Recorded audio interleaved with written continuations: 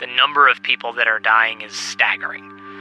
More people dying every year of overdoses than who died in all of the Vietnam War. Mental health and addiction are largely misunderstood. We often struggle in silence, but there is hope for a better life. I'm Trevor Steinhauser, and this is Stigmatized.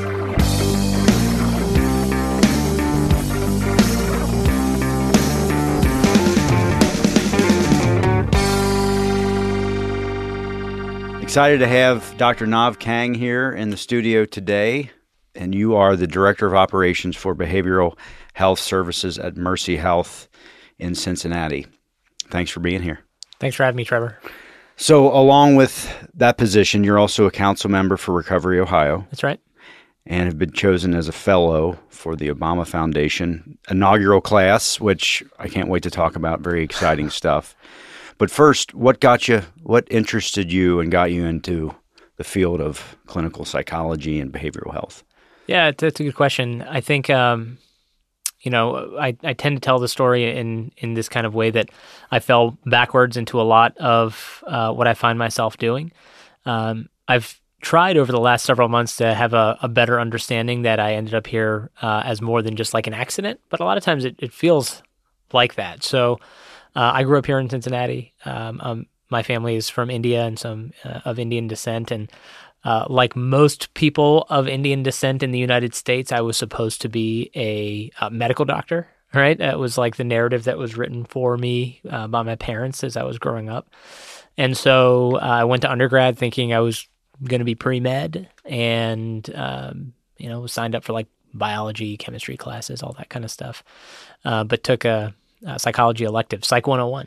And, I think I always had a natural curiosity about why people are the way that they are and, what makes us behave in the way that we do and how we see the world and that kind of thing.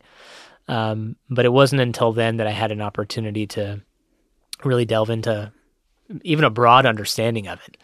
And I was kind of hooked right from there. I made psychology my minor and very quickly by sophomore year had turned that into my major, much to my parents' chagrin. So, when you work in that field, you find that if you really want to make a bigger impact or a difference in more people's lives, you kind of have to go to the doctoral level of training. And so I was fortunate to get into Xavier here in Cincinnati. So I came home and did my graduate training and everything here. Not really knowing what a clinical psychologist actually does, just knowing that if you want to put a dent in the universe from the vantage point of clinical psychology, then you need more than a bachelor's degree. And so was fortunate to get into the one school that I applied to. So on that, Doctor of Psychology, so the way the acronym, it's PsyD. Mm-hmm, okay. That's right, yeah. So at Mercy, are you strictly an administrator or do you see patients at all? At this point, most of my time is spent doing administrative functions. So I've been with Mercy for 5.5 years, and my time doing patient care has changed dramatically over that period. So I started, more than half time seeing patients. So I would come in and have clinic from about 8 o'clock to about 1 o'clock every day, Monday through Friday. And, that kind of went down to 30% at one point, went back up to 50%. But over the last couple of years especially, I don't directly see patients as much anymore. I can anytime. I mean, my office is still right there where we have our inpatient and outpatient programs. But we've built a team that can do that every day, and I'm like less necessary. It's kind of a weird position to be in when you've trained your whole life to do patient care. So. And the beauty of Mercy is, and we talked about this briefly before, but offers a closed loop system, which is so important, meaning all levels of care, inpatient, PHP, which is partial hospitalization, or day treatment. Those are synonymous, correct? Yep. And then intensive outpatient and continuing care. So to have such a comprehensive program to follow patients all the way through their journey and to stay with them after they're finished with, it has to help retention rates and their long-term recovery. Yeah, absolutely. I mean, that's what our hope is. So the idea of understanding mental illness, or substance use disorder as a chronic relapsing medical condition that warrants a healthcare response. That kind of undergirds a lot of what we do. And so if you're thinking about mental health care and our hospital-based services or the full continuum that you're describing, then we would want to have immediate access to emergency and inpatient care. For adults and for seniors is what we specialize in. Children's does a great job with treating children and adolescents, and so they kind of have that, book of business, if you will. But yeah, being able to have someone go right from inpatient into our outpatient program, and when I say right from, I mean literally, like you're leaving the inpatient space and you walk over and you start your day program, and which is so invaluable. And it's the same team that's taking care of you. So it's your same doctor, it's your same therapist, it's your same nursing team. There's less nursing when you're in the day program, but it's still the same people that have been working with you in the other space. And so there's relationship there, there's continuity there, there's a seamlessness there. And so we do much of that ourselves. On the addiction side, it's a little different in terms of how we do it, because Mercy, like most other large health systems in the United States, does not have much in the way of traditional addiction medicine services that we offer ourselves. Instead, what we've done over the last 3.5 years is redefine what we do in the settings that we already own, so like emergency rooms, inpatient medical beds, that kind of thing. And instead of building the rest of the continuum ourselves, we have chosen to collaborate with quality addiction treatment providers in the community to create that same type of seamless network of care that still functions in an on-demand fashion. It's great. There's new, I wouldn't say it's new, but recent language, and this I just wanted to get your opinion, from addiction to substance use disorder and all things in between. What is your thought on the switch of that language? Yeah, so to your point, there's been a lot of language change just recently. And so the same idea when it comes to MAT, and what does that acronym stand for? Is it medication-assisted treatment, meaning that the treatment is something else and the medication assists it? Is it medically assisted treatment, which could theoretically mean something different? Some folks recently have started calling it medication for addiction treatment. So then it's just the medicine is all you're talking about then, right? And another term that has become more common recently, specifically for patients with opioid use disorder, is MOUD, medications for opioid use disorder.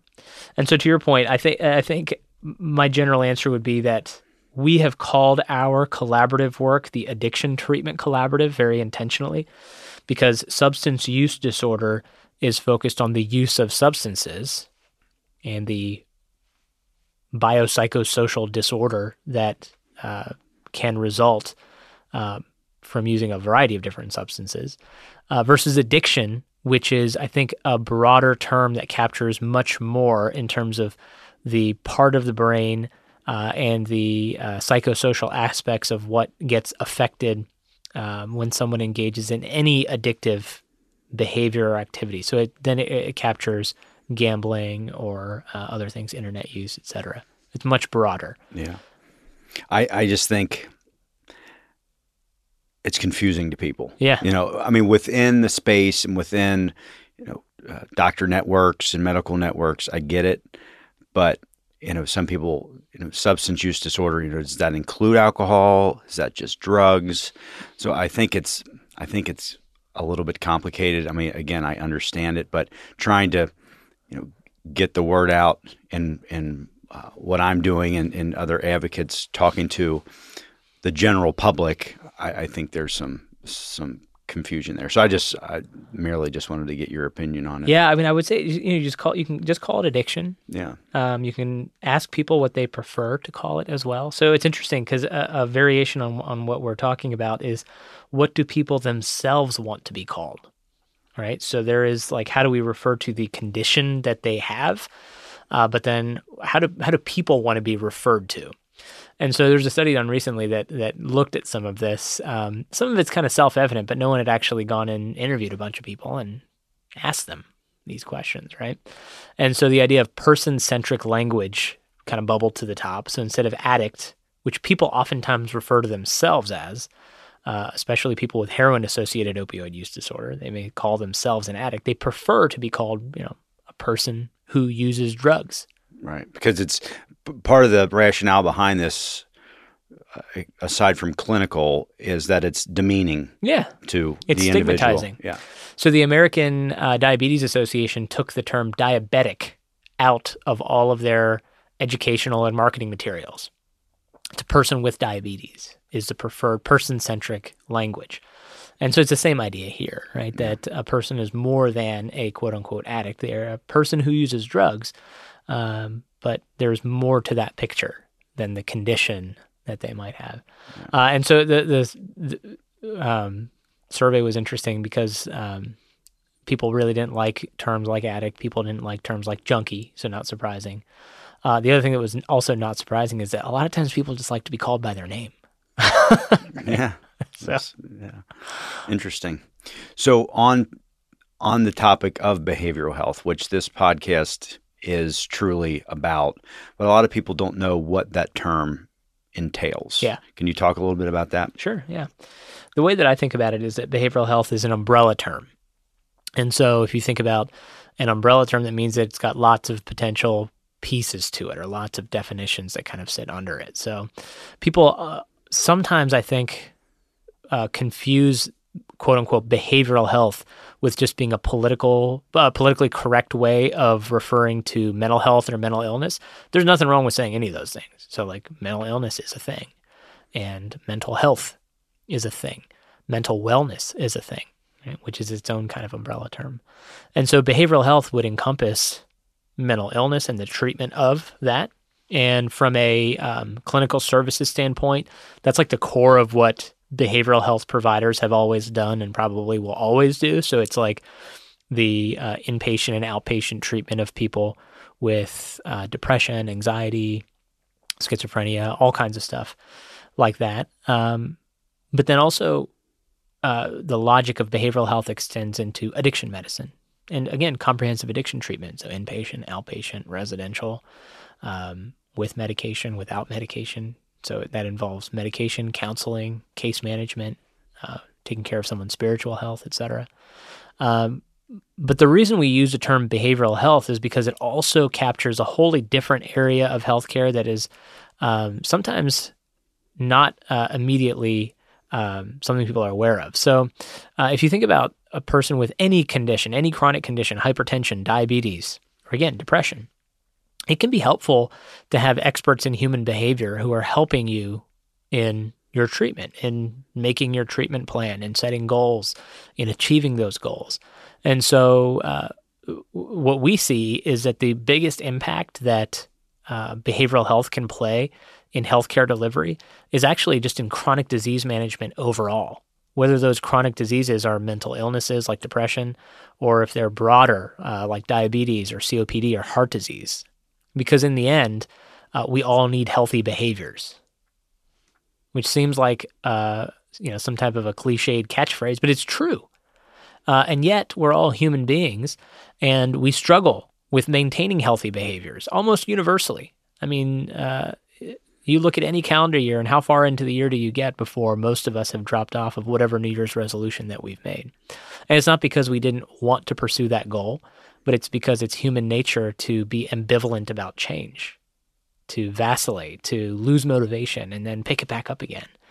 And so in this case of healthcare delivery, it can be helpful to understand the whole picture of what's going on with a person other than just take your medicine, diet, exercise, whatever else you might get recommended.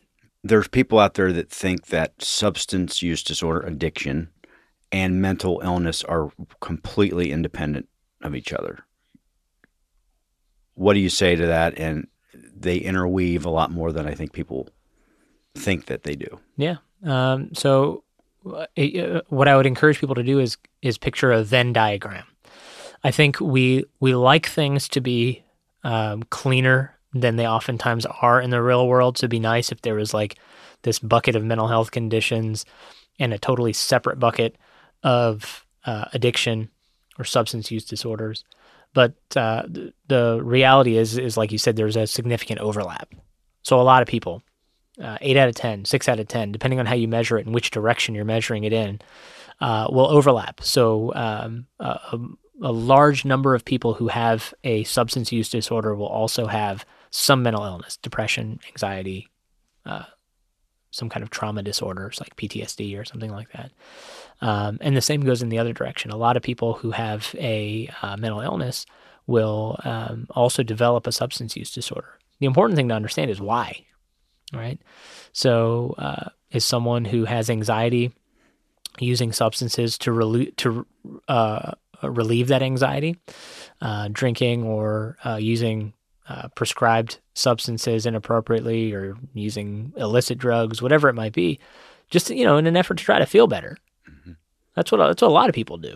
Yeah. Is it numbing or is it something else? But at the end of the day, the more of that behavior that we engage in, the more likely it is that we're going to become addicted, quote unquote. And so the root cause might have been the anxiety, but the person has like both the problems.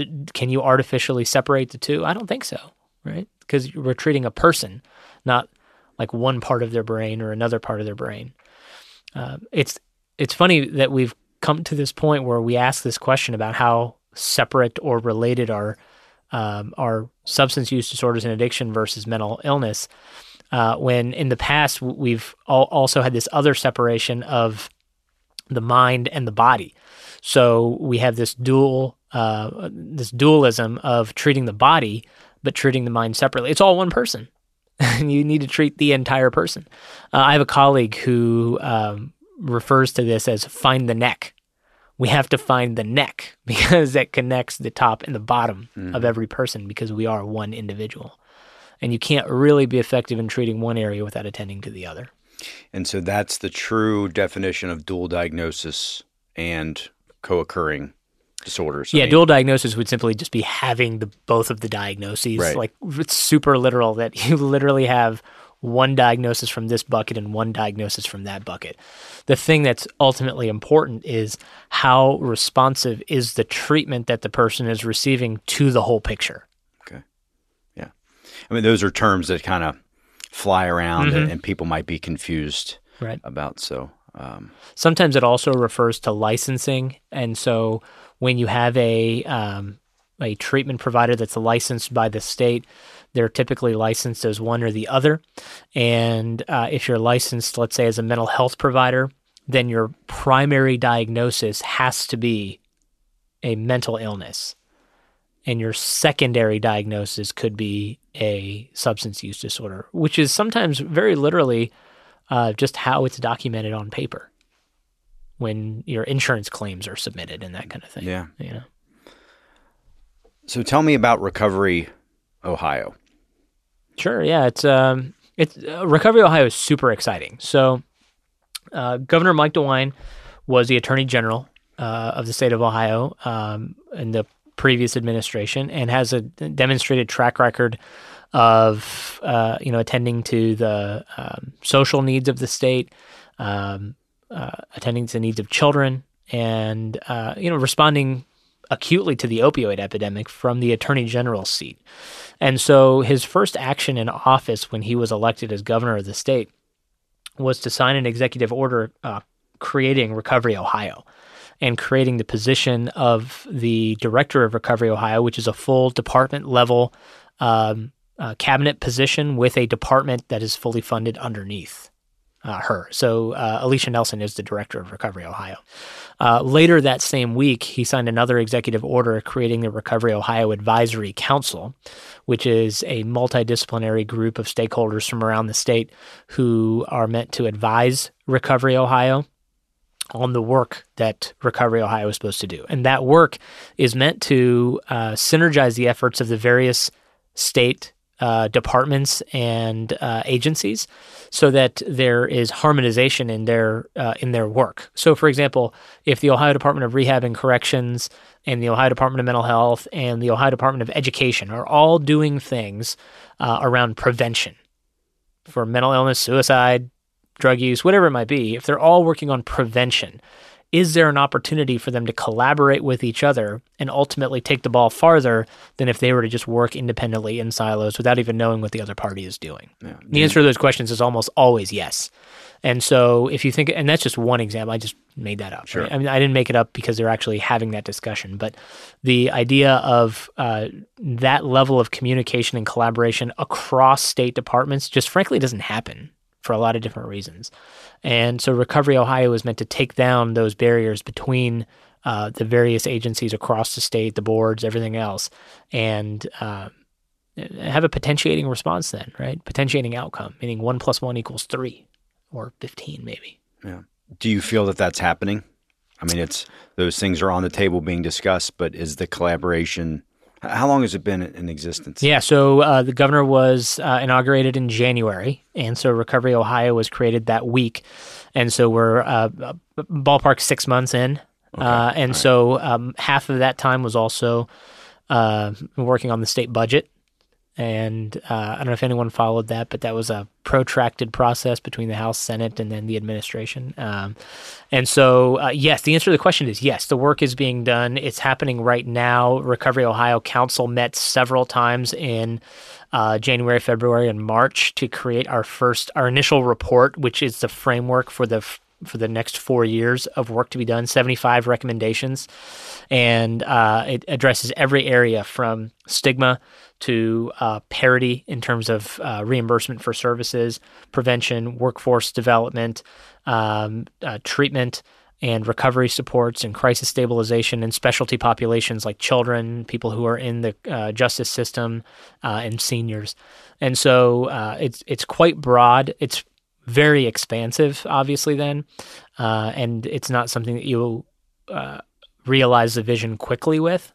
But the work has started in March, led to the initial report, and there are now some working subgroups. For example, last week, the Minority Health Working Group met in Springfield, and next week, the Recovery Ohio Council meets with, I believe, all of the department heads from around the state. So it's almost like they haven't said it this way, but it almost feels like a cabinet meeting with Recovery Ohio Council being there. That's great. And I don't want to speculate here, but I think some states or local governments put things like this in place to show that they're covering this topic. I mean, you have direct access to the top officials. It seems like this is truly being taken seriously as a statewide push. Yeah, if you read the executive order that the governor signed to create Recovery Ohio, it's pretty awesome, actually. I mean, like the scope of authority and the obvious push that he wants to make in terms of making this work be real, in terms of making it legit, is evident there. But I've seen that throughout, and just transparently, I wouldn't participate in the work if it wasn't. Right. If it was just like a dog and pony show kind of thing, it wouldn't be worth the time. And so to date has definitely proven to be effective in organizing and opening the channels of communication as we need them to be for the work to get done in a way over time. Because again, this is partly playing into a longer term strategy of redefining how this people across the state, 11.5 million people, view and access mental health and addiction and behavioral health in general. Yeah. There's nothing more important than mental health. I'm sure I'm biased to that. But is there, in this work, crystal ball, is there any plan to get this into the curriculum of middle school, high school? I mean, I just think it would be so beneficial for kids to have learning about that, education about the importance of mental health in their daily, weekly classes, even if it's an elective. Yeah. No, it's a tremendous question. It is in one of the recommendations from the Recovery Ohio report. I can't remember which one it is. 18 maybe. I'm just making that up. But yes, it's in the recommendation set. But more importantly, there is a coalition that is building, the core members of which has already formed, that would seek to advance what you're talking about. There's also precedent for it. So the state of Virginia in 2016, the state of New York in 2018, and then Texas just a couple of months ago have all passed legislation mandating mental health education in public schools K through 12. I didn't know that. That's And so phenomenal. that is then a political exercise in some way, because to do that requires funding, right? You're not going to just lengthen the school day, for an hour for all kids to get mental health education. So if that's not the way to do it, then you need to take something else out of the school curriculum or modify something that exists already. And then you still need to bring in the expertise to provide the mental health education. So there is legislation being proposed in the state of Ohio that would theoretically pursue a similar angle. And so it is one of my great hopes, even though we actually live in Northern Kentucky, that this kind of thing would become standard in education, not just awareness about mental health or mental illness or addiction or the dangers of drugs and these kinds of things, but actual training. So what we find with kids, and frankly people in general, is that skills training is what really makes the difference for us when it comes to prevention being effective. So for kids, it might be refusal skills training. So if someone offers you a drug or a substance or whatever it is, and you literally know how to say no because you have practiced how to say no, how to understand what's being asked of you and what the dangers are, but then actually refusing that. But wholly separate from that, it's related, but separate still, is training on emotion regulation and distress tolerance. So learning how to cope with the ups and downs of life, because there are invariably going to be downs. There are going to be tragedies, and are we equipped to handle them? The fact that there is science backing our ability to be resilient in the face of adversity, and the fact that we don't propagate it as part of our routine educational system, is something that we have to fix, right? And so the better trained we all are to not just like know our history or know algebra or know biology and science, but then also to know how our own emotions work and how our interpersonal functioning impacts our behavior and our thoughts and feelings and how those relate to our relationships. That's critical to create well-rounded people. Yeah, and at 11, 12, 13, being in middle school, which is tough, but now especially tough with social media. Yeah. I mean, everything is instant, and you can be left out of something, and, adolescent suicide is, out of control, and having that education, I think, would be, because I know sure as can be that I didn't have any coping skills. So being able to start your pre-adult life out with that, with those learnings and skills is huge. This is why the biopsychosocial model of addiction and mental illness and just chronic disease in general is so important. Biopsychosocial model, there's a biological piece to all of this stuff. There's a psychological piece. There's a social piece. And so I always like the phrase, nature hates a vacuum. So when we have something that we need to cope with, whether it is like a disappointment at work or at school, or a family tragedy, or to your point, it could just be a social media slight, right? But to that person, it means a lot. On the outside, it might look like something minor. Regardless, if we have something that we need to cope with, if we haven't been taught those social skills, those coping skills, if we haven't observed those coping skills that are healthy from others, then we won't know what is an effective coping skill. And again, nature hates a vacuum, so we'll find something. And so if we have been exposed to, by watching our parents or others, that the way to cope is with a six-pack, then guess what we're going to do? We're going to cope with a six-pack.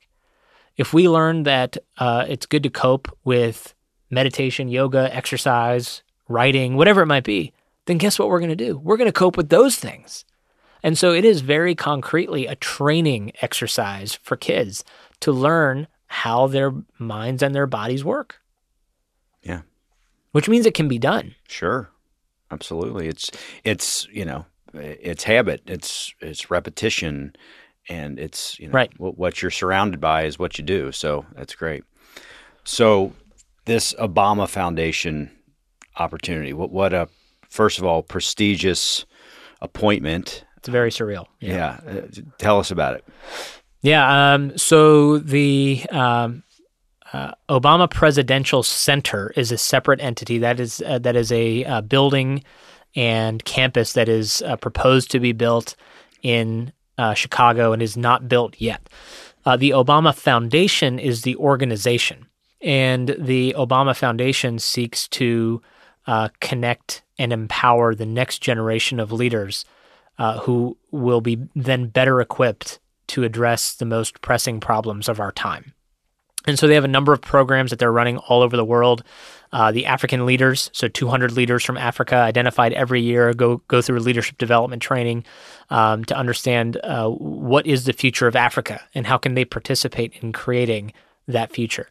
The Obama scholars actually get a degree from either Columbia University or the University of Chicago in public policy or international development. And so they actually go through a curriculum. They actually live in Chicago or in New York, and they take classes at those universities, and they earn their degree.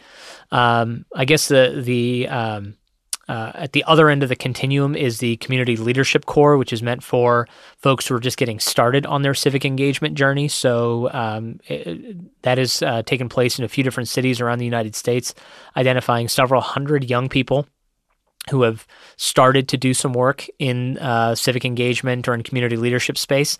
If you look at all of the programs, chief among them is meant to be the Obama Fellows.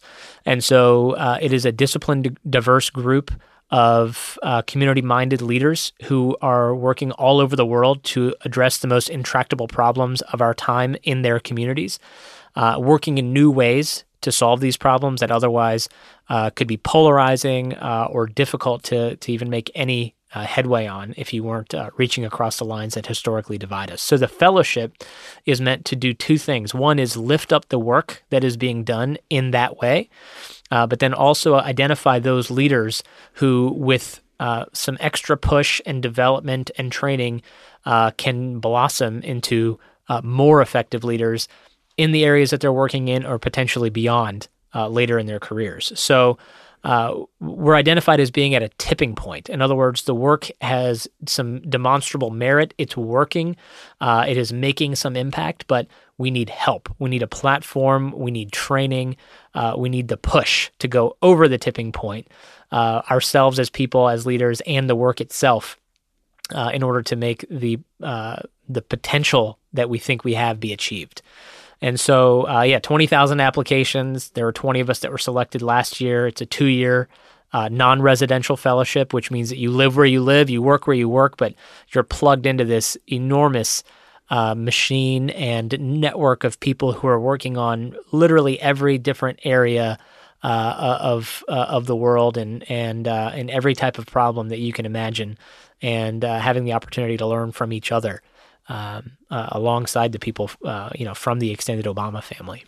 And you get together 4 times a year, is that right, for an extended period, like couple weekend times a year, or something? Yeah. For about a week, we get together twice a year. So Chicago a couple of times now, DC, our next gathering should be sometime in October. And they just, I don't know if inducted or is that the right word, but the next class, you were the inaugural class. Correct. Now there's a next class that just came in of 20 more. Right. And you said that of the 40, there's 2 from Cincinnati. Right. Which is really cool. Yeah, shout out to Derek Brazil at Mortar here in Cincinnati. It does say something about Cincinnati and the energy here, the effort and the desire to work in new ways, again, across those lines that historically might divide us, and to say that we have an ability to make an impact. And to, like I like to say, like Steve Jobs used to say, put a dent in the universe. Yeah. You said there was a funny story about how and why you applied. Yeah. So social media has come up a couple times in our conversation. I'll bring it up in a different way. So targeted ads on Facebook. I kind of give myself away politically, but it came up as a targeted Facebook ad that the Obama Foundation is opening applications for their fellowship. So I'm a fan of targeted ads now on Facebook. I have no problem with that. But in all seriousness, I mean, I wanted to write the application because writing clarifies my thoughts, right? And so it took like 5 hours to write the essays. But really, like, the whole thing was never about getting selected or thinking that it would have any consequence of putting in the application. I liken it to buying a lottery ticket. I don't know if you ever bought a lottery ticket yeah, before, but sure. you spend a couple of bucks, and it's not really because you think you're going to win the lottery. I mean, of course you hope that you do, but really the purchase of the lottery ticket is you're spending $2 for the entertainment value to be able to imagine what would I do with $1 billion or whatever it is.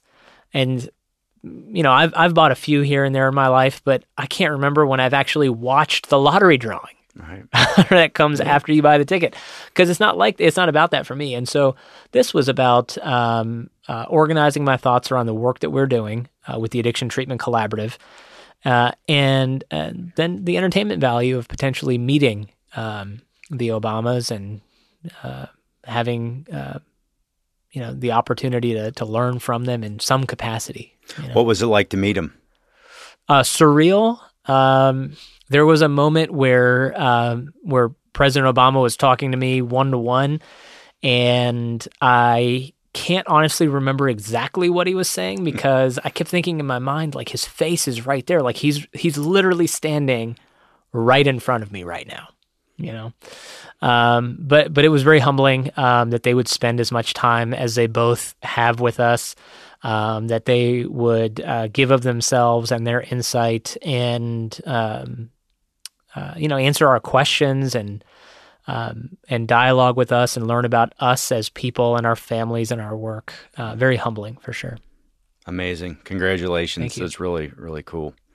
So back to Cincinnati, what would you say the state of behavioral health is in our region? I think it's important for people to know that whether you're talking about mental health, mental illness, addiction, or even stigma, like in the broader sense, regardless of which area specifically, this community has made absolutely tremendous strides. So obviously we have this like international recognition around our addiction treatment network of care and how we all work together to provide people access to quality treatment on demand. Great. When it comes to mental health care, the number of providers that we have, the number of inpatient beds, the number of outpatient providers, it is an enormous, high quality network between all the different competitive players that are out there. I mean, everyone does a good job. It is very difficult to find people who are not doing good work in this space. Children's Hospital has more beds than anybody for inpatient psychiatry. I don't think most people know that. And so all of that being said, the need still outpaces the supply. Like the demand for services still outpaces the services that are available. And so we're still encumbered with wait times, especially on the mental health and psychiatry side of things. But it's important to know that on the addiction treatment side, we've gotten wait times down from 50 plus days in Hamilton County just a few years ago to 48 hours or less. That is critical for people to understand, that if someone is looking to make a change, to get into treatment for addiction, especially, that treatment is available now. That is atypical. That is not the case across the United States. And Cincinnati is different in that way. But again, I think what undergirds all of this is the conversation around stigma. Always progress to be made on this topic. Always more that we can do. The breadth and the diversity of populations that we as a society stigmatize has almost no end, right? But if we're just talking about mental health, mental illness, addiction, SUD, all of that stuff, we've turned some pretty profound corners over the last few years. That's both within healthcare, within the healthcare community, the professional community, but then also the community at large. So I remember it was either at the end of 2018 or very early this year that the Cincinnati Enquirer wrote an article. Terry DeMeo wrote a piece about a survey that was done by the Center for Addiction Treatment. Several hundred people responded to it. 8 out of 10 people agree with the American Medical Association's definition of addiction as a disease. And more than half of people believe that you should seek treatment from a professional. 90% of people know someone with a substance use disorder. That number is probably actually 100% because these things tend to be underreported, but just the fact that 90% of people responded affirmatively. So I think we start to understand that this is an everybody problem. This is not a problem for that other group over there or somewhere else in town. Yeah. This is everywhere. This is everybody. This is our family, our friends, our coworkers, our neighbors.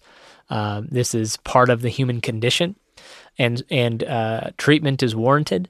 Treatment by professionals using science is warranted. And if we didn't have that understanding, I don't know that we could have made the progress that we have across the board that we have in the last several years that I've been describing. It's 2019, and it's hard to get 80% of people to agree to anything. Mm-hmm. But people in Cincinnati seem to agree in this area, more than half, that there is a respectful and compassionate way forward when it comes to behavioral health, and that we all have a role to play in propagating that narrative.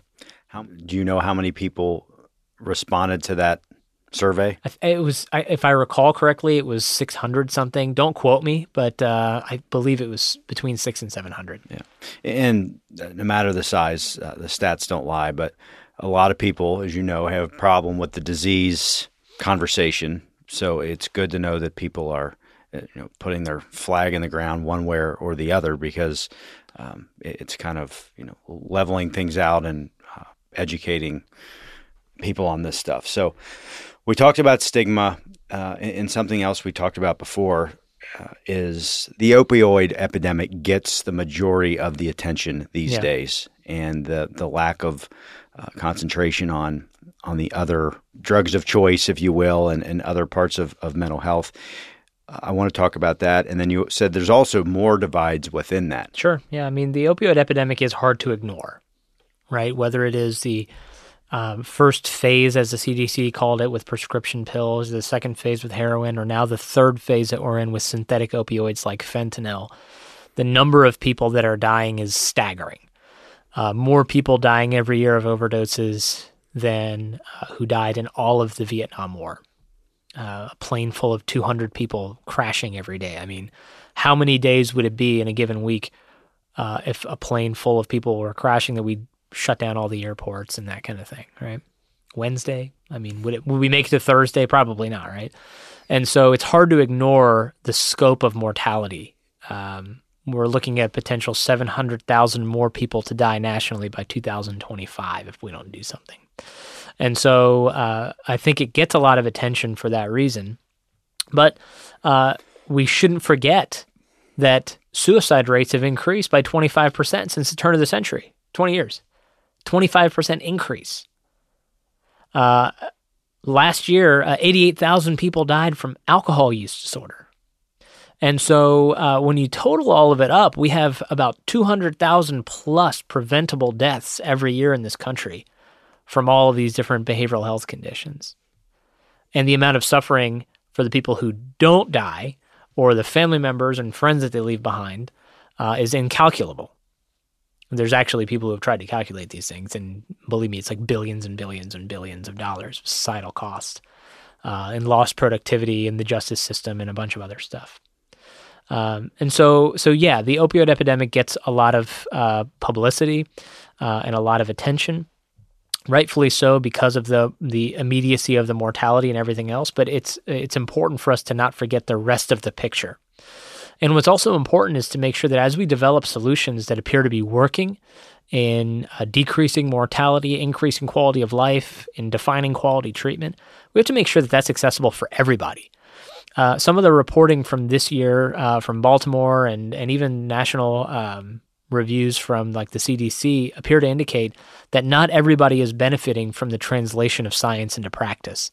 So our rural communities getting the benefit of the knowledge that we have, or is that going to our suburban communities more? The same for our urban settings. Are our urban communities getting the amount of attention that is being given to our suburban communities? The answers to these questions tend to be no. And so from a geographic disparity standpoint, there is work to be done. There is also work to be done when it comes to racial disparity. And so are more white people getting access to good treatment than the black community? And the overdose rates within the Black community tend to be going up faster where they're going up than for the white community or for the majority community. And they are going down slower in communities where they're going down. And so we have to be mindful of making the countermeasures that we have developed as a scientific and treatment community available to all. And again, that's just within the opioid epidemic space. Methamphetamine use is on the rise. From an interdiction standpoint, law enforcement is seizing more and more meth in large geographic areas, including locally. And so we have to have good treatment for people with stimulant use disorder. That's a technical term for like meth or amphetamine use. Stimulant use disorder, right? And so the treatment there and the research there has a lot of catching up to do when it comes to what we know about alcohol use disorder or opioid use disorder. And so we need more research and we need more practice when it comes to stimulant use disorder, or else we're going to have plenty of people dying from that. Heart attacks and strokes and everything else that comes when you use meth. And then if we zoom out a little bit further and get outside of the substance use space and we start talking about more traditional mental illness, quote unquote, same questions around access to care and quality care and whether care is paid for or reimbursed by insurance in a way that makes it sustainable for the providers to even stay in business. Yeah, because a lot of there's discussion on the racial disparity because 40 years ago crack was mowing people down and killing staggering numbers of people, and then now the white community predominantly, I think, is being initially being plagued with the opiates, and they're getting. That demographic is getting all this attention and care, even though the immediacy was there then. So it makes we have to learn from our past, and we can't repeat the same mistakes. And there has to be equity in how we deliver our solutions across the board, geographically, socioeconomic status, race, etc. Yeah. Do you feel like, since you've been 5.5 years or just in your research, even in grad school, that we're making headway on stigma around behavioral health? I mean, I might be myself a little biased, ironically, when answering this question. But yes, my answer is yes. I think that we could not have made the progress that we have when it comes to standing up new ways of caring for patients, or even just defining the fact that we should care for patients with substance use disorder in the traditional healthcare setting. The idea of mainstreaming addiction treatment or behavioral health treatment into routine medical care, believe it or not, is kind of controversial because it just hasn't been done that way in the past. And so whether it's stigma or it's inertia, like the momentum of just doing something the way that we've always done it before, if you're going to change how we do things, then there has to be a willingness to put in the energy and time and resources to change how we do things. And if we had stigma be as big of a barrier as it was in the past, I don't know that we could have come as far as we have even now. Plenty of work to be done, so don't get me wrong about that. But I think, again, surveys like what Kat did and just our engagement with the community around things like syringe exchange and harm reduction, Narcan distribution, et cetera, I think those things indicate that there is a willingness to be open to a dialogue around things that used to be taboo or controversial and what have you. So it's uneven. There's work to be done. From a harm reduction standpoint, Cincinnati hasn't really had a conversation around supervised injection sites, let's say, for opioid use disorder. It's still against federal law. So if you look at Philadelphia as a case example, that community is interested in having such sites. However, the feds will not allow it because it's against federal statute. So, would it even make sense for us to have a conversation like that in Cincinnati if we can't actually stand it up? I don't know. It could perpetuate or further the dialogue around stigma at the least. But what we have done is say that syringe exchange is a scientifically backed method of engaging people with substance use disorder into recovery. It can prevent secondary infections like HIV and hepatitis, but also people who go through a syringe exchange are 3 to 5 times more likely to enter into treatment and 3 times more likely to stay in treatment. Mm-hmm. And so the fact that we have very robust syringe exchange operated by public health across Southwest Ohio and in Northern Kentucky. There's multiple agencies doing this work in multiple jurisdictions, which means that local leaders and community residents have to allow those services to operate in their communities.